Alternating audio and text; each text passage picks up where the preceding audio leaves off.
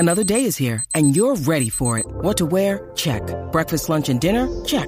Planning for what's next and how to save for it? That's where Bank of America can help. For your financial to-dos, Bank of America has experts ready to help get you closer to your goals. Get started at one of our local financial centers or 24/7 in our mobile banking app. Find a location near you at bankofamerica.com/talktous. What would you like the power to do? Mobile banking requires downloading the app and is only available for select devices. Message and data rates may apply. Bank of America N.A., member FDIC.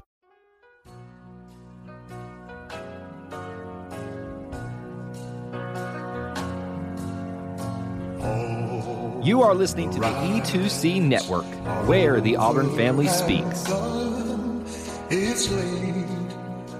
Hello, and welcome to War Horses, the only college equestrian podcast that's currently working on a massive equestrian database to track rider performance. I'm your host, Auburn Elvis. Let's talk about some college equestrian.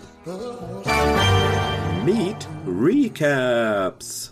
Now, we only had 3 meets this past weekend. The winter storms caused a pair of meets in the Midwest to get pushed back a little bit. SMU and TCU have rescheduled their meet for this coming Thursday, and Baylor and Oklahoma State bumped their meet from Saturday onto Sunday. So we will talk about that one. It did happen. But, this is just a sign that everybody's trying their best to avoid what happened last year with the Big 12 having to cram an entire season into just one semester, and then they lost a week because of winter storms on top of that. Anyway, let's start off with an easy one. Sweetbriar at Georgia on Friday. This was, of course, a jump and seat only meet, so this was an opportunity for Georgia to get all of those riders back into action after the winter break. This was actually over at Sweetbriar, so that helped out a little bit, getting ready to go on the road and getting used to that. Georgia won this one pretty big. As expected, it went 7-3 in favor of Georgia. This win didn't mean a lot for Georgia in the overall scheme of things. It was really just a tune-up in the jumping seat for them. And now they're going to focus and get ready to host Texas A&M. They really hope to pull the home upset there if they want to climb back out of third place in the SEC.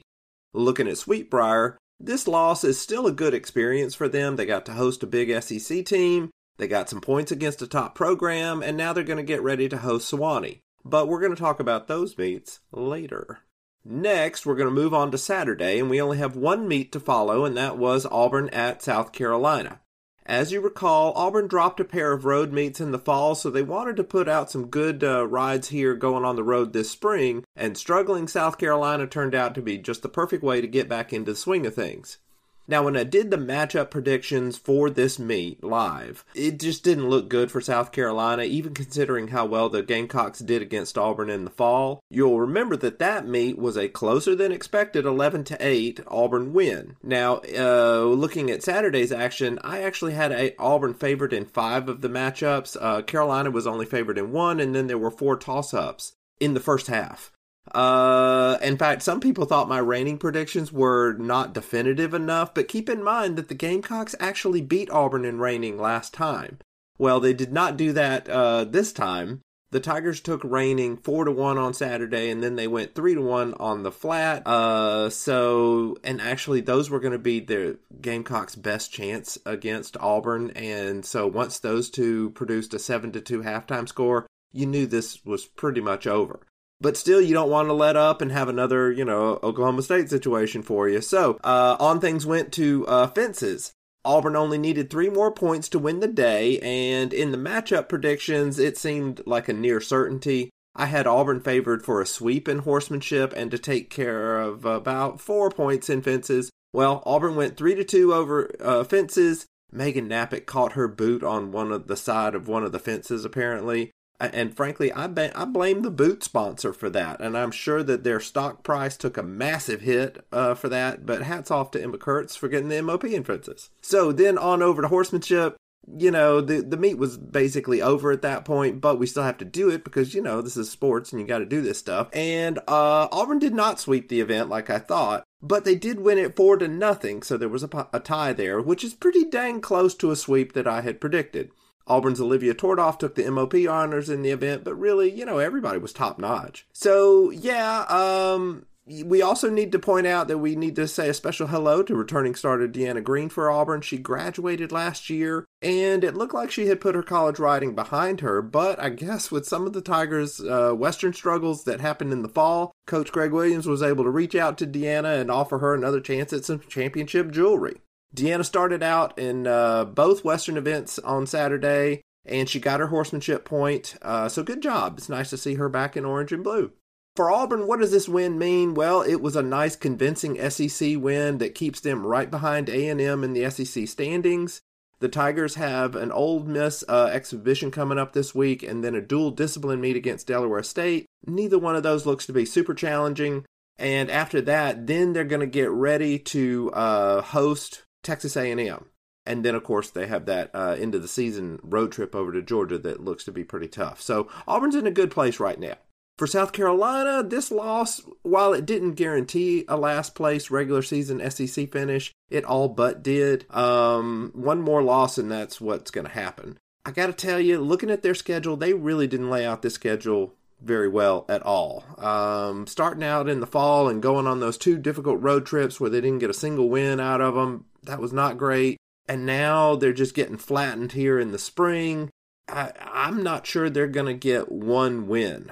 They do have, let's see, I think they've got Delaware State in a dual discipline, and that one they'll probably get, although it is not guaranteed. But that's about it for them. This is just not looking like a good year. Maybe they can rebound and, go on a tear in the SEC tournament. But I don't know. We'll see. On to Sunday's action. So here we had Baylor coming off a loss at A&M. So now they got to go on the road to top-ranked Oklahoma State. Now, as we know, road trips have been pretty tough for everybody this season. But, even though they lost last week, Baylor could still at least use that experience and try to say, okay, we can make some corrections here and get ready for the Cowgirls. Whereas, Oklahoma State has been off for the whole winter, so they don't have anything to look back at. Well, when you go and you look back at the how this meet went down for them in the fall, it was pretty close. Now, it was at Baylor, so that's, helped out the Bears back then. And so now you're thinking, well, can the Bears overcome that disadvantage of going on the road? Well, the meet started out pretty good for both teams, really. I mean, it was a tie at the half. I didn't do an analysis during this because I had other stuff going on. I'm still working on that big stats tracking database that I'm working on. And but basically, at halftime, I did go back and look and start comparing. Well, how did this result look compared to the last time they faced? And back in the fall, the Bears took Fences 3-2. On Sunday, they lost Fences 2-3. So that's not good. Now, and actually, there was a very low score from Oklahoma State's Emma Pacnia. She got a 55 on Fences. So her boot must have caught something or knocked a gate over or something, or she knocked over the judge's dessert tray or something during her ride. Anyway, even with that, they still only got 2 points away from Oklahoma State. So that kind of changed. They didn't improve on that from the fall. They actually went the other direction. So, but they kind of made it back up in reining the next event because the Bears won that one 3-2, which was an improvement from the fall where it was a 2-all tie. So at the half, everything was knotted up 5-5, and you're like, okay, well this Baylor's in a decent spot here. So we go on into the second half. First event here is horsemanship. And this is where the meet started to get away from the Bears a little bit. Back in the fall, this event went 3-2 for the Cowgirls, but on Sunday, it went 4-1 for Oklahoma State. So, yeah, there you go. And they basically, after this event, they were only 2 more points that they needed to win the whole day. And actually, the flat was taking a long time to get to the points round or something. So, basically, they only needed, I think, 1 more point maybe? Yeah. Well, 1 more point would put them into a guaranteed tie, and then 2 points would seal the day. Well, the way flat worked out, the very first point was a tie, and then Oklahoma State got the next point. So at that point, it was like, all right, this is it. It's over. And I think Baylor got like 2 of the remaining 3 points. So anyway, the whole final score ended up being 11 for Oklahoma State and 8 for Baylor, which is close again, but it's a loss. So Oklahoma State, what does this mean for them? Well, they're in the driver's seat for the Big 12 and the national number 1 ranking. They have a moderately challenging road trip coming up to UT Martin this week, but they're basically going to cruise through the rest of their season. until their final meet, which is a road trip to Texas A&M, and we'll see how that goes. For Baylor, this was probably their last shot at, staying up with Oklahoma State in the Big 12 standings. They're going to be chasing the Cowgirls for the rest of the year here. They probably won't meet them again until the tournament, which is over at TCU this year. The Baylor's remaining schedule is still kind of tricky. They've got to go out to California and ride against UC Davis and Fresno State. So, yeah, their schedule gets a little bit harder from here on out. Well, not harder, but it's definitely hard. Whereas Oklahoma State's gets a lot easier from here on out. All of their Big 12 meets from here on out are home meets, and then they just basically have that one showdown with a non-conference meet with Texas A&M. So we'll see how that goes. So that was the weekend's action. So we're going to all take a moment and consider just how much work it takes to run a podcasting, blogging, and video talking empire. And we're going to listen to Kyle talk as he tells you about the E2C network. Take it away, Kyle. Hey Auburn fans, I want to take a quick timeout from this episode to bring your attention to something very special. Here at the E2C network, we pride ourselves on bringing you the best content for Auburn fans out there. And best of all, it's free to you. But just because it's free doesn't mean there aren't costs, especially when you have a library of hundreds of podcasts, videos, blogs, and more. Many of you have reached out and asked how you can support this network in the past. Well, now I have your answer. It's called the E2C Network Booster Club over at patreon.com/E2C Network. There you'll find a membership monthly reward system where you can sign up for as little as $1 and get different perks at different tiers. Some of those perks include things such as apparel, eligibility to join us on future podcasts, recognition as an E2C Network booster, exclusive communications, and bonus content that is available nowhere else. If you love this network and want to help us keep producing podcasts like this one, please head on over to patreon.com/E2C Network to join the E2C Network Booster Club. You can also get there by going to our website, e2cnetwork.com/support. Whether you decide to join or not, we are still so appreciative that you would support us by just listening and being here, because each and every one of you is part of our E2C Network family. Well, that's it. Timeout's over. Let's get back into the episode. Great job, Kyle. Now, let's look ahead to this weekend's action. Weekend previews. We have a fair amount of teams competing, so if you are a fan of any of the following teams, wake up and pay attention. TCU, SMU, Sewanee, Sweetbriar, UC Davis, UT Martin, Oklahoma State, Texas A&M, Georgia, Baylor, Delaware State, Auburn, Sacred Heart, or Dartmouth. Wake up, y'all. Your team has a meet this weekend. Let's start off on Thursday. Everything's going to get started with that rescheduled TCU at SMU meet. This is a non-conference meet, so they probably could have canceled this without too much loss, except that TCU is kind of in a position where they need every opportunity they can get to make their resume look better. They're ranked number 8 right now in both the NCAA and the official Auburn Elvis rankings. And as you know, 8 is the cutoff for the national championship tournament, so they really need to stay in the top 8. The Horned Frogs have victories over winless South Carolina, 2-3 UT Davis, 5-6 Delaware State, and 4-5 UT Martin. So they haven't beaten a winning team yet. And if TCU doesn't get another win over a good team, one of the teams below them could end up jumping over them in the standings if they get a couple of big wins. So this is why I think TCU was willing to place this meet right in front of a trip to Baylor. They're basically desperate. So can a desperate TCU team beat SMU? Well, probably not. Going on the road twice in the same week is tough because the opponents aren't going to necessarily have the same event patterns that you're going to ride. And so your team, the one going on the road, is dividing their practice between a set of patterns, while those home teams, they're only practicing on their own patterns. So when you add to this the fact that SMU rode really well last week against UT Martin and Delaware State, this is probably going to be an SMU win. TCU, you know, their Western team is pretty good. That'll give them a chance. They won each of those 3-2 against SMU in the fall, but their chances are pretty much going to live and die on the jumping seat, particularly over fences, and they're going to need to bag at least 2 of those points and not give away more than 3 on the flat, which they haven't been able to do really against SMU. But we'll see. If they do that, then yeah, they might get them enough points to upset SMU. I doubt it, though. I think the Mustangs are probably going to win convincingly. I think it's going to be about 13-7. Moving on to Friday, let's see. We've got Sewanee at Sweetbriar. On paper, this looks like it'll be another Sweetbriar beatdown. But hold on now. We saw that Sweetbriar got upset by a new school back in the fall. Could it happen again? Probably not. Sewanee's good, but they probably won't get more than 3 points from Sweetbriar in a 4-on-4 meet or 4 points in a 5-on-5. So we'll see how it goes, but my money's on Sweetbriar. Next up is UC Davis at UT Martin. This is a big deal ECAC meet. Both of these teams are sitting right below TCU, just waiting for a chance to leapfrog the Frogs. And I think UT Martin will win this one since it's at their home. It'll probably be close, maybe about a 1-point win that goes down to the final ride. After that, UC Davis will ride against Oklahoma State.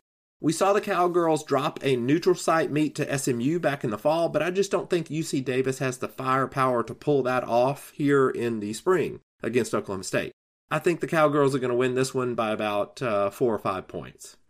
Then, looking on to Saturday. Our big meet of the weekend is Texas A&M at Georgia. This is big, y'all. It is going to show whether A&M is really the best team in the SEC right now, or if they were just the beneficiaries of some timely home meets back in the fall. Personally, I kind of think Georgia will pull the upset here. When these teams faced off in the fall, the Western events killed the Bulldogs. If Georgia can improve the Western performances to something respectable, then they could get this win. The one thing that's going to help A&M is that even though this is a road meet, it is the only one of the weekend for them. In the past, they have doubled up Georgia with either a meet against Auburn or South Carolina, and that is a brutal combination. Taking these SEC opponents one at a time is really the way to go. So I'm going to say this will probably be a close Georgia victory, probably 10-9 or something like that. So we'll see. After that, we have TCU traveling to Baylor. Keep in mind that the Frogs will have just ridden against SMU, so I expect Baylor to do well at home against a team that hasn't had as much time to work on the patterns and stuff. I think Baylor wins easily here, probably something like 14-6. Then we have Oklahoma State at UT Martin. I think the Skyhawks are going to give it everything they've got, but still come up a little bit short against a deep Cowgirl squad. I think OSU probably wins this one by about 3 or 4 points. The last meet of the day is Delaware State at Auburn. Oh yeah, I think Auburn's going to have an exhibition on Friday. I didn't really put that in my notes, but that one doesn't count, and normally they start a whole bunch of girls who don't normally start, and they're just going to destroy Ole Miss. Anyway, back to Delaware State at Auburn. Delaware State got blitzed by SMU a week ago, and I don't think they're going to fare much better against Auburn. The Tigers look like they're getting better, and I doubt the Hornets will get much more than about 4 points from Auburn. Then we have one more meet on Sunday to look forward to. Sacred Heart versus Dartmouth. Sacred Heart, SUNY, New Paltz, Sewanee, and Dartmouth are all kind of at that same level. So this one's probably going to come down to a 4-4 or a 5-5 tiebreaker situation. I kind of think Sacred Heart is a little bit better, but since it's at Dartmouth, maybe they'll win. I really don't know here. But I'm just going to say, you know what? Dartmouth wins. Go mortgage your home. Everybody go bet big on Dartmouth. I'm sure that's why 90% of y'all listen to this is for college equestrian gambling advice. So yes, lock of the week, Dartmouth over Sacred Heart. News and other stuff. So we had a little bit more news about the national championships down in Ocala. First, that place, the World Equestrian Center, is just dang big, y'all. It is like an amusement park of horses stuff. In the schedule, when you look at it, you can see when all the events are going to be happening. All of the jump and seat events are going to be in one of the covered arenas near the big hotel in the middle of the complex, and all of the Western events are going to be in another building almost a half mile away. That's how big this place is, y'all. Apparently that other arena has a special floor underneath the dirt that makes it better for Western riding or something. But yeah, the place is really big. Now, they rent you golf carts that you can get around in, but it's like $90 a day. So I'm actually looking at a different option. This place has like actual streets in it. So what I'm looking at is I actually have some relatives in Ocala, and I'm talking to them about borrowing a bike. And I'm just going to have a bike and bike around the complex because, you know, what else you going to do? I ain't going to pay $90 for no darn $90 a day for a golf cart. Anyway, another thing that the NCAA announced, the tournament bracket will be 5 riders per event for the dual discipline teams this year. And I think this is the first time it has ever been 5 riders, you know, like you see in most of the regular season meets. This is great news for Auburn and any of the bigger, deeper teams. Whenever a meet is just 4-on-4, the teams that don't have as much depth can really stay with those bigger teams. And that's kind of a decent part of why Auburn lost to Baylor last year in the first round. It's also why you tend to see the SEC runner-up ends up winning the national championship more than the SEC champion does. Well, that's probably not going to happen this year. Now, the team of the best 5 riders per event is probably going to be the best team in the postseason as well. Whereas normally, you kind of have to cut it down to just 4 riders, and so that can make a difference. This is something I thought that they have needed to change regardless of who it benefit. It's just the right way to do things. Can you imagine if they did this for, like, you know, basketball? Like, you go the whole season with 5 people on the court, but then when you get into the March Madness, somehow you only play with 4 people on the court? People would riot. This is crazy. Somehow college equestrian's been doing it that way, but anyway. Oh, also, I want to take a quick moment and give a shout out to our MemoPs this weekend. On Friday, Georgia's Haley Marano won the MemoP for beating Sweetbriar's Britt Larson-Jackson.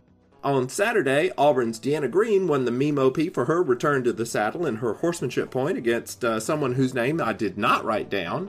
And on Sunday, the MemoP is Oklahoma State jumping seat rider Sydney Ziegler for her points of 2 points. She got 2 points in that meet in their victory over Baylor. So be sure to keep an eye out for more of those on Instagram and Twitter, as well as all the matchup predictions and cool stuff that I do during the meets during the week. Well, that's all for this episode. I am your host, Auburn Elvis. Thank you very much for listening, and war horses. Thank you for tuning in to today's episode on the E2C Network. On your way out, I want to remind you to stop by e2cnetwork.com. It's your one-stop shop for all our content across our podcast, YouTube channel, and much more. To stay up to date with us, make sure you're following social media accounts such as Facebook, Twitter, and Instagram. While our content here may always be Auburn sports heavy, if it's orange and blue, it's what we do. War Eagle.